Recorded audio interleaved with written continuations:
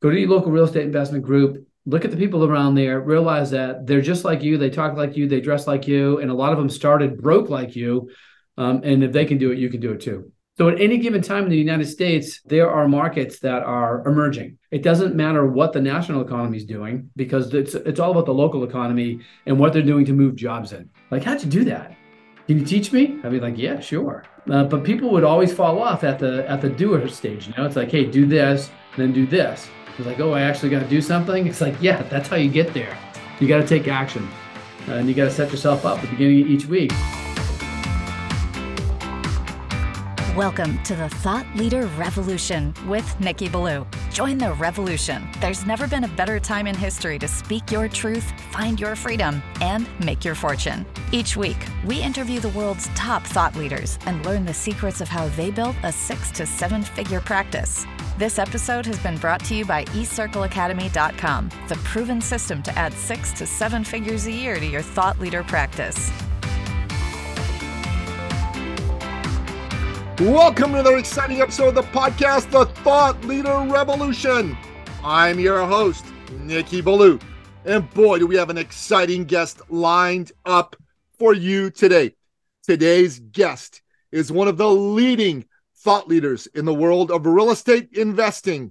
This is a man who went from being a struggling landscaper to a self-made billionaire. I am speaking, of course, of none other than the one, the only, the legendary Dave Lindahl. Welcome to the show, Dave. Hey, thanks, Nikki. How's it going? Good to be here. Good to have you here, my man. So it's really, really a pleasure to have you here. I'm excited about our conversation. Let me tell you about the folks that are going to be listening to us. These are the ones who've got a courage to go after a dream and make it happen in a big, powerful way. They come here, not because of me, because they hear me every week. They come here because of you. They want to learn from you. They want to open themselves to you. They want to take what you've got to give them. But before they can do that, they got to get to know you. So tell us your backstory. How'd you get to be the great Dave Lindahl? All right. Well, I live just south of Boston, and I grew up with a couple of parents that were, we were lower middle class, I should say. My father worked 2 jobs to support us. My mom was a fish cutter on the fish piers of Boston most of my life. And then as when I turned, like, I was a derelict of a kid, I started doing some things when I was 12 and 13 years old, joined a rock and roll band as lead vocals when I was 16. I was in that band until I was about 24 or 25. And I left with a few brain cells left. And I thought to myself, I'm just tired of this life. I wanted things. In order to get them, I knew, I had always had this goal of being an entrepreneur, of owning my own business. And so when I left that band, we had have you ever been in a band, Nikki? No, never been in a band. Well, when you lose anybody that's been in a band, if you lose one of your players, like your drummer, your guitarist, your bass player, it takes like weeks, if not months, to replace them. So we had just lost a rhythm guitarist for a second time, and we thought, damn, it's time for me to check out.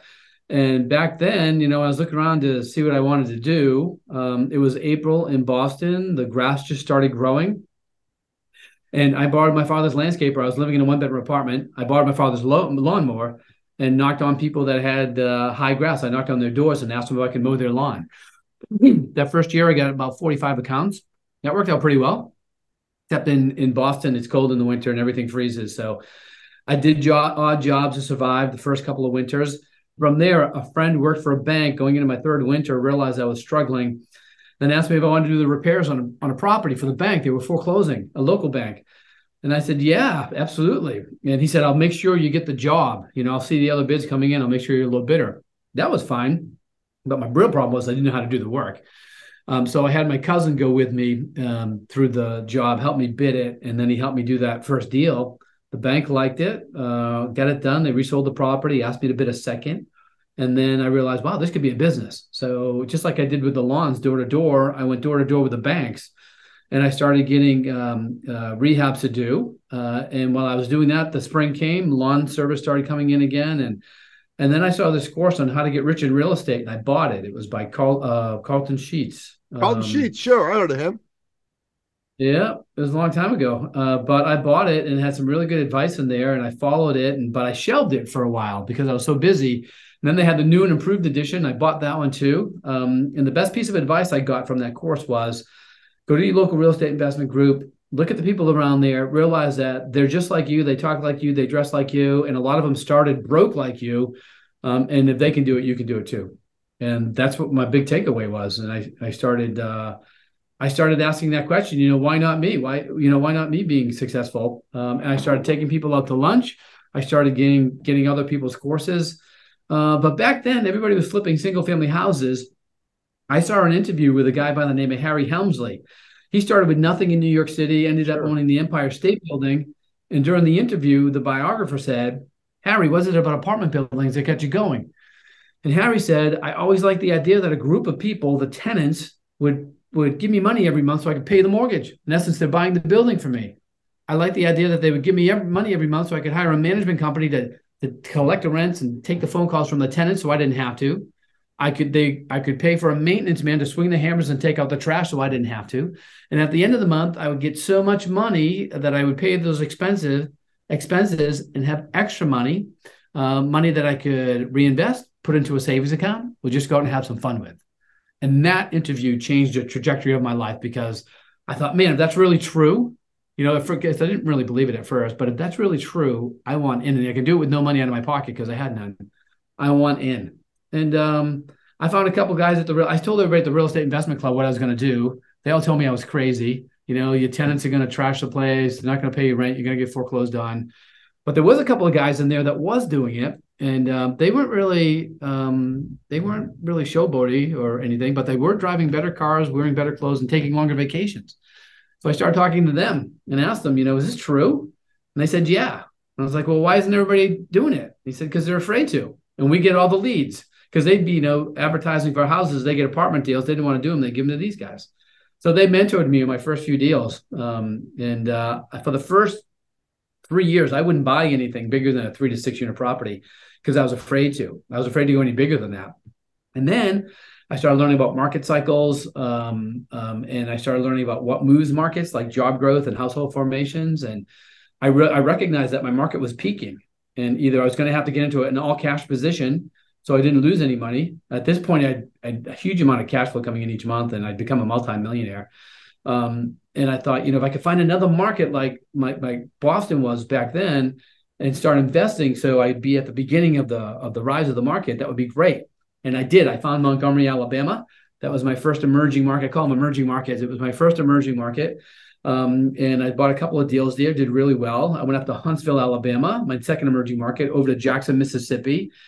And then make a long story short, before I knew it, I was in 18 different markets at the same time and owned over 9,000 units. And that was a short version of my story. That's pretty darn incredible, So yeah, quite a ride. You're in 18 markets, did you say? I was. At one time, I was in 18 different markets. Total combined now, I've been in 29 different markets buying and selling multifamily. We buy based on the market cycle. So, the market goes up to a certain point, and then you get these signals that tell you that the market's starting to level off. So it's time to move that equity into another market that's just starting to rise. So by doing that, you multiply your equity, 2, 3, 4 times in each market that you do. So at any given time in the United States, there are markets that are emerging, anywhere between 15 to 20. It doesn't matter what the national economy is doing because it's all about the local economy and what they're doing to move jobs and job growth. Yes. Irrelevant. Okay. So talk about why it's irrelevant. That it doesn't matter what the national economy is doing. Doesn't the national economy impact local economies? It can. Certainly there are some economies that mirror the national economy, but what we look for is we look for job growth, we look for household formations. Those are the first things that we're looking at. Like back in 2008, when the market crashed, Lehman Brothers dropped, and everybody was looking like at 2008, 2009, like real estate was in the tank, but yet Little Rock, Arkansas had a 13% year-over-year job growth. That market was moving. So we don't focus on national economies. They can give us an indication of what's happening broadly, but we look at the local markets, the local economies, how strong the local government is, what they're doing for incentives to bring in jobs into a marketplace. And then, we look for other criteria. We look for cities that are health hubs, where everybody goes for their health care, shopping hubs where everybody goes for their shopping. We look for, a city that has at least 100,000 people, that has one highway going through it. So the goods can be transported. We like a city that has one major airline carrier coming in. And typically from there, they start growing. So these things can pop up at any time, all dependent upon, the dynamics of that particular market. And it usually lasts, the upside of that cycle usually lasts anywhere from, say, 5 to 7 years, again, depending upon how dynamic the market is. So once you find one of these markets and you're in it for the 5 to 7 years, what happens then? Do you start to liquidate your holdings and go into other markets? Like, what is the strategy? So it depends on the market. Now, this is my fourth turn. I've been investing since 1996. So it depends on the market at this point. But early on, there's 4 phases of a market cycle. When it starts to come out of the emerging phase, it's called the seller's market phase 2. If you can imagine a roller coaster and you're going up that roller coaster, you're leaned back and you're heading, you can see the peak, but you're not quite there yet. Well, you start seeing that peak when jobs begin to level off in a market, when the growth is no longer happening, or when it starts to come down the other side, get level. We start to see properties on the market for longer periods of time. Sellers are still getting inflated prices, but it's taking longer to get those prices. So that's the indicator. Yeah, there's still maybe a year or maybe even 2 years of upside, but I've learned that it's a lot less risky to take your money off the table and move it into another market that's just starting from the bottom, where you don't risk missing the market and having your properties roll over. So when we hit that point where we're going into a seller's market phase 2 and job growths begin to level off, then we'll make that decision. Now it's like market by market. Like Nashville's a great market, so we love to be in there. Huntsville's a great market. So we'll either sell, like this last go round, 2021, 2022, people were just paying crazy prices for properties. And I know why it was. I didn't realize it at the time, but COVID, I thought there was going to be a big opportunity when COVID happened. The mom and pop property managers weren't going to be able to manage through COVID, but they were, because the office market and the retail market got so decimated that those sellers actually came into multifamily space, the safe space. And so they boosted the prices. So anybody that got in trouble, they were able to sell. But it also boosted, values from around, all of the different markets. So we were getting offers on properties that were just crazy. But if it wasn't that happening, we would determine whether or not this property was what we call a legacy property or a legacy market, where we'll keep B properties in B areas through all of the different cycles, planning on giving them to our kids and our grandchildren. Okay, you said there's 4 phases to a market cycle. So you talked about the emerging phase and the seller market phase 2. So what are the other phases? Yeah, so the emerging phase is actually 2 phases. So if we're looking at a roller coaster and we're at the very bottom before you start going up, that's a buyer's market phase 1. That's the start of the emerging phase. The big indicator for that market turning is the fact that rents have started to rise for the first time after a number of years of either decline or being stagnant. So that just tells us national investors like, hey, here's a market, rents are starting to increase. It's the start of their emerging phase. So it will go into, but there's no spec development happening right now because the rents don't support the spec development. So we go into the next phase, which is the seller's market phase 1. It's about halfway up that roller coaster. And we know we're in a seller's market phase 1 when rents have risen high enough in the market to support new construction. So now the new builders are starting to get into the market. So now we've got competition from which used to be the local guys. Well, the local guys were buying, if I can just reverse just a little bit, right before a buyer's market phase 2 at the bottom of the trough, there's going to be job announcements, and that's what moves the market. So when the job announcements hit, sometimes we start investing then. We're contrarian investors. Our only competition are the local guys because nobody's investing in this market. The rents start to rise. Then we have national investors coming in because that's the start of the emerging phase. Rents equal or will support new construction. So bank lending starts again. So now we're competing against the guys that are building. And then as the market goes up, what will happen is the affordability index will start to lower. The amount that the average wage earner, the amount that they can afford the average homeowner price starts to drop. When it drops to a 0.72, then the condo converters come in. And they come in and they start buying for resale. They don't buy for cash flow, which is a big detriment to us because everything we do is based on cash flow. So shortly after that, you'll start seeing job growth begin to decline or just level out. And then you go into a seller's market phase two. That's the sell signal. That will be the top. That'll be a little bit before the top of the market. The market tops over, starts to go down, and then we fall into a buyer's market phase one. And that's the whole downside of the market, where there's busted condo developments, there's busted construction projects. There's a ton of foreclosures, and then nothing changes until there's an announcement of jobs. Wow, this is fascinating. So I live in Toronto in Canada, and the city's a little crazy because 2008 was like a blip. I think housing prices went down for 6 months, then they started climbing again.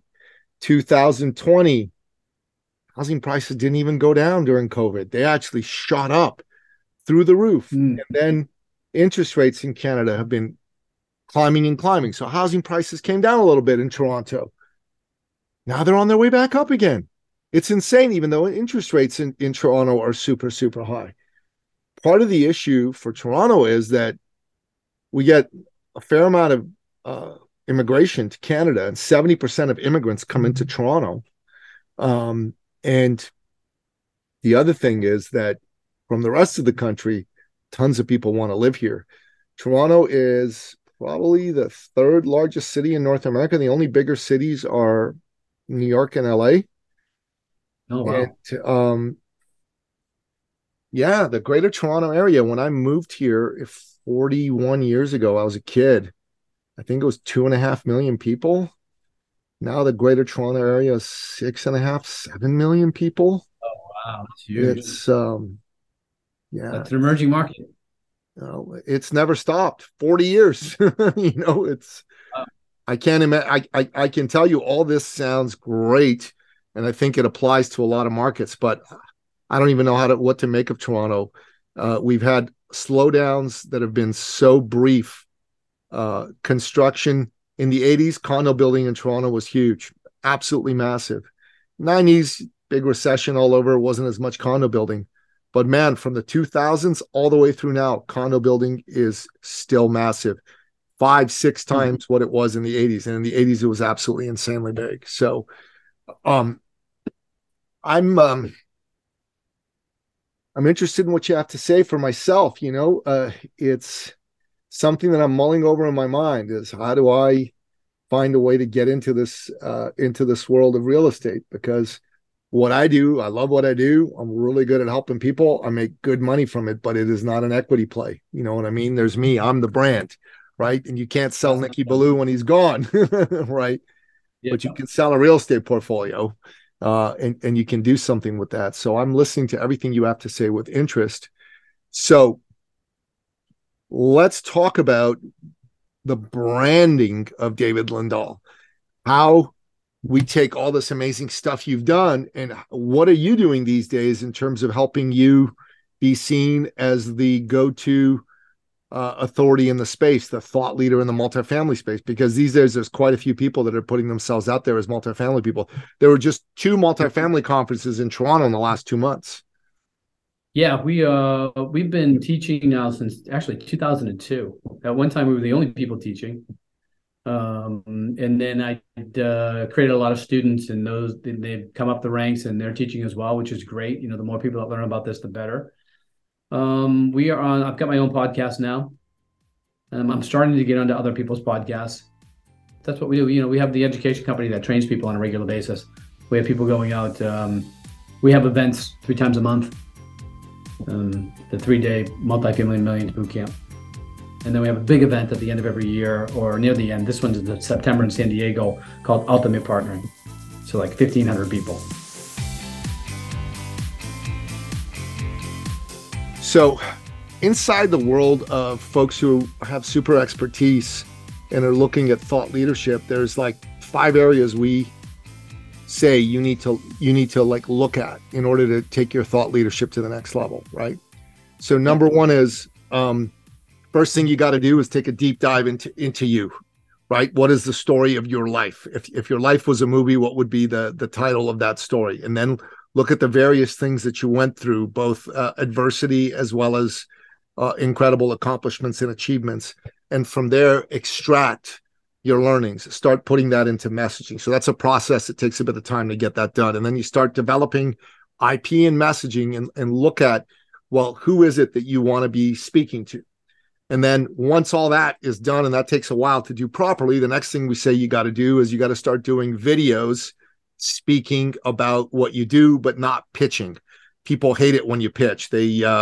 They tune out after a while. They stop listening to people who just pitch and shill for their companies. So start talking about an issue on a video channel, short form videos. After you've done that for a while, you start going on other people's podcasts, right? You create a signature talk on a podcast. So it's just like a signature stage talk. You've got a signature talk for the podcast, and you start going on relevant podcasts.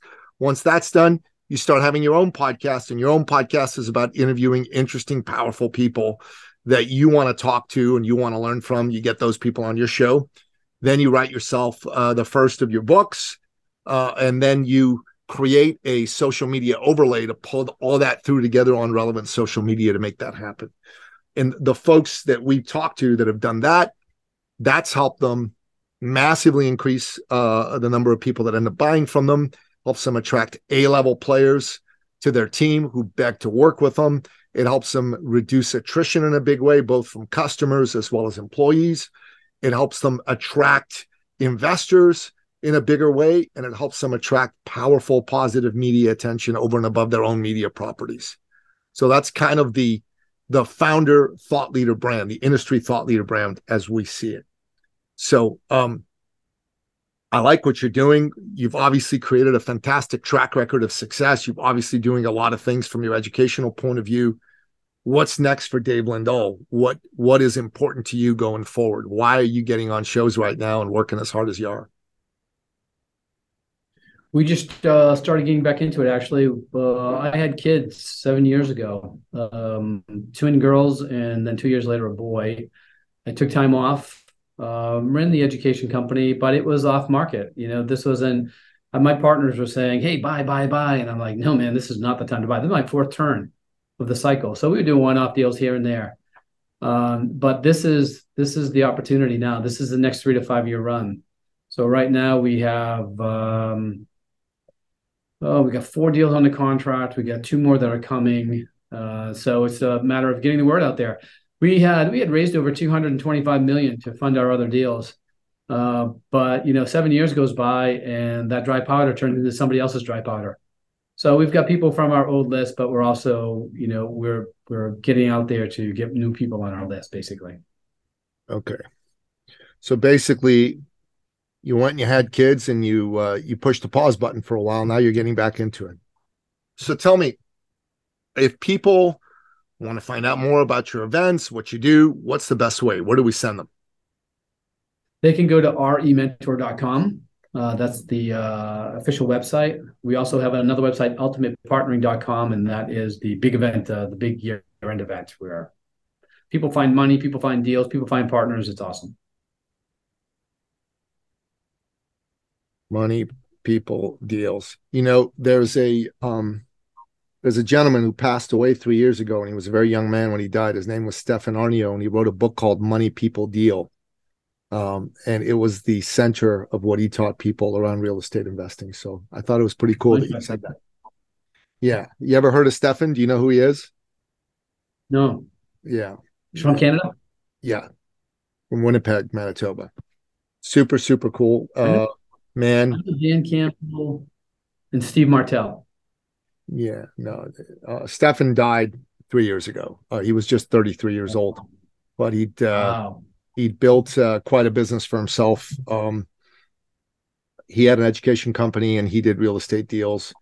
And he also had a spiritual experience, and he started to write books to be of service to men. And his most powerful book is called Hard Times Create Strong Men. Highly recommend that book for any man to read. It is an incredible manifesto of what it is to be a man, a good man in 2023. But he wrote his first book was Money, People, Deal. And I thought that was pretty darn cool that he came up with that book title. And then you mention it right now here as we're wrapping up this episode. So we're going to make sure we put rementor.com and ultimatepartnering.com in the show notes.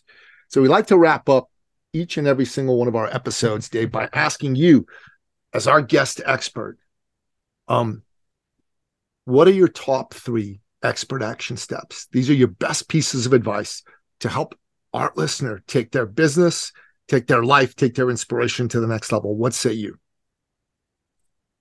First thing you got to do is ask yourself, you got to change questions around. So if you have a goal, you've got to ask yourself, how do I get it? You know, the thing that changed my life around was we grew up poor. And my mother always said, you know, oh, look what they have. Isn't that nice? But that's not for us because we don't have the money. Or look at that. They got that. They went on this vacation, but that's not for us because we don't have that money. And it was like, that was our lot in life. And then the one question I started asking myself is like, why don't we have the money? Like, or, you know, why can't we do these things? And then it became, why not me? You know, not the family, but why not me? And when I started saying, hey, why not me? Then I started asking myself, all right, so if it's going to be me, how do I do it? So that was the first question. All right, I want something, no matter what goal I have. My next question is, how do I get there? From there, I'll go to, you always have to be, when you're changing, you have to be uncomfortable. You know, change is uncomfortable. So you've got to be comfortable being uncomfortable. And when you get to that point, like I take an ice plunge every morning. I don't take that ice plunge because there's all of the great health benefits for it. The main reason I get in there every morning is because I don't want to do it. And I'm training my brain to do something I don't want to do first thing when I wake up. So that's the same thing with, you know, success. Success doesn't come when you're comfortable. So if you can just get in this is what I tell people. If you will be uncomfortable for 3 to 5 years of your life, you will be comfortable for the rest of your life. You can be. So that's the second thing. And then thirdly, of course, it's take action. You know, set yourself up, take action, get a mentor. You know, whatever it is that you want to do, somebody's already doing it and they're doing it very well. So find out who that person is and reach out. Mentors love teaching other people. You know, when people were coming up to me when I first started, before I actually started educating, and I was just seeing this kid who used to be crazy now has things like, how'd you do that? Can you teach me? I'd be like, yeah, sure. But people would always fall off at the doer stage. You know, it's like, hey, do this, then do this. It's like, oh, I actually got to do something. It's like, yeah, that's how you get there. You got to take action, and you got to set yourself up at the beginning of each week. Do you know Frank McKinney? No. Frank McKinney's the rock and roll million real estate investor, right? So he rehabs $100 million houses, and he's written a couple of books. I forget the name of them, but they're under Frank McKinney. Anyways, this is like 10 years ago. And he used to talk about how at the end of every week, at the beginning of every week, every Saturday morning, he would write down what he wants to get accomplished. And then the next Saturday, he would review it and figure out, you know, he would give himself a kudos for what he did get done. And then he would figure out why he didn't get what he didn't get done. And then he would write the next set. But the most important thing is, like, he set himself up for what he wanted to get accomplished that week. And that's what successful people do. Yeah. You know, that's very true.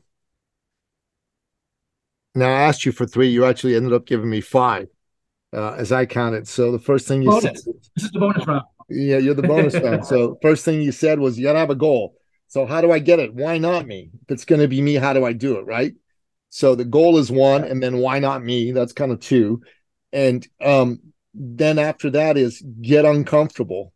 Right. So that's like number 3 is get uncomfortable. You do the ice plunge every morning, not for the health benefits, but just because it mentally toughens you up. It gets you out of your comfort zone. So I like that. That's really good. And then you talked about take action. That's number 4. But within take action, you sneaked in another important one, which is get a mentor. And obviously, I agree with that. I'm in the business of mentoring people around thought leadership and other things. And if you don't have a mentor, you're toast. You know, I used to be one of the world's top fitness coaches. I worked with Olympic gold medal athletes, 2 Olympic gold medalists. I worked with a Guinness World Record holder who set 3 world records for running 12 hours on a treadmill. I worked with billionaire CEOs. And I worked with one of the world's leading thought leaders in the arena of personal development. Have you heard of Robin Sharma? Do you know who he is? Yeah. Mm-hmm. So he wrote the book, The Monk Who Sold His Ferrari, and he hired me, Raymond Aaron, who's Brigitte's coach, Brigitte, who works with you, who introduced us. So Raymond was a client of mine when I was a fitness trainer, and he's been a client of mine. I helped him set up his podcast and think through some of his thought leadership aspects. Yeah. And he introduced me to Robin. When I started working with Robin, I noticed that Robin had unreal coaching clients, right? And that's one of the reasons I wanted to get into coaching business people. He coached billionaires. And I'm like, I want to coach billionaires, but for business. Like, how do I double my income? How do I do all this? So he looked at me and he said, Nicky, if you want to double your income in any given year, or double your capacity, if it's not even your income, triple your investment in personal and professional development. Hire a coach that you haven't hired before. Join a mastermind you haven't been a part of before. Attend a conference you haven't attended before.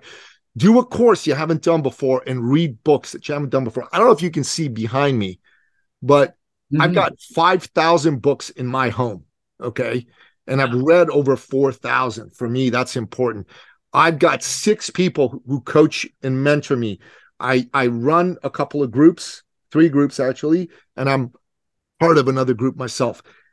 And I think I don't do enough in that regard. I think I need to find myself a mentor who's going to get me from being a successful, brand as a coach, consultant, thought leader type, and take me into somebody who's going to be a successful equity builder in business.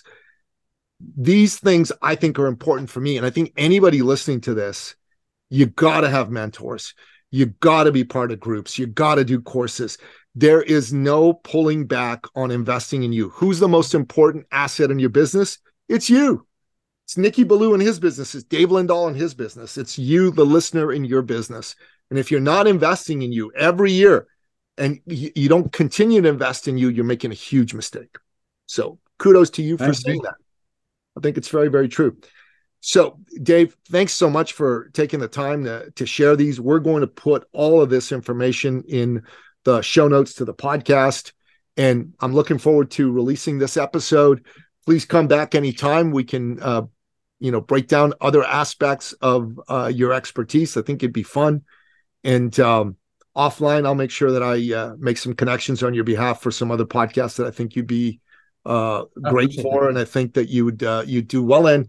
And as I said, we'll talk offline about you and the thought leadership you're building. I got a few ideas I'd love to share with you in that regard. And I think I've made a new friend. I hope you feel the same way. God bless you for coming on today. Yeah, absolutely. Thank you, Nicky. Appreciate it. Yeah, you bet. And that wraps up another exciting episode of the podcast, The Thought Leader Revolution. To find out more about today's guest, the legendary Dave Lindahl, go to the show notes at thethoughtleaderrevolution.com or wherever you happen to listen to this episode, be it iTunes, Spotify, Stitcher, Google Play, Audible, or what have you. Until next time, goodbye. This episode has been brought to you by eCircleAcademy.com, the proven system to add 6 to 7 figures a year to your thought leader practice.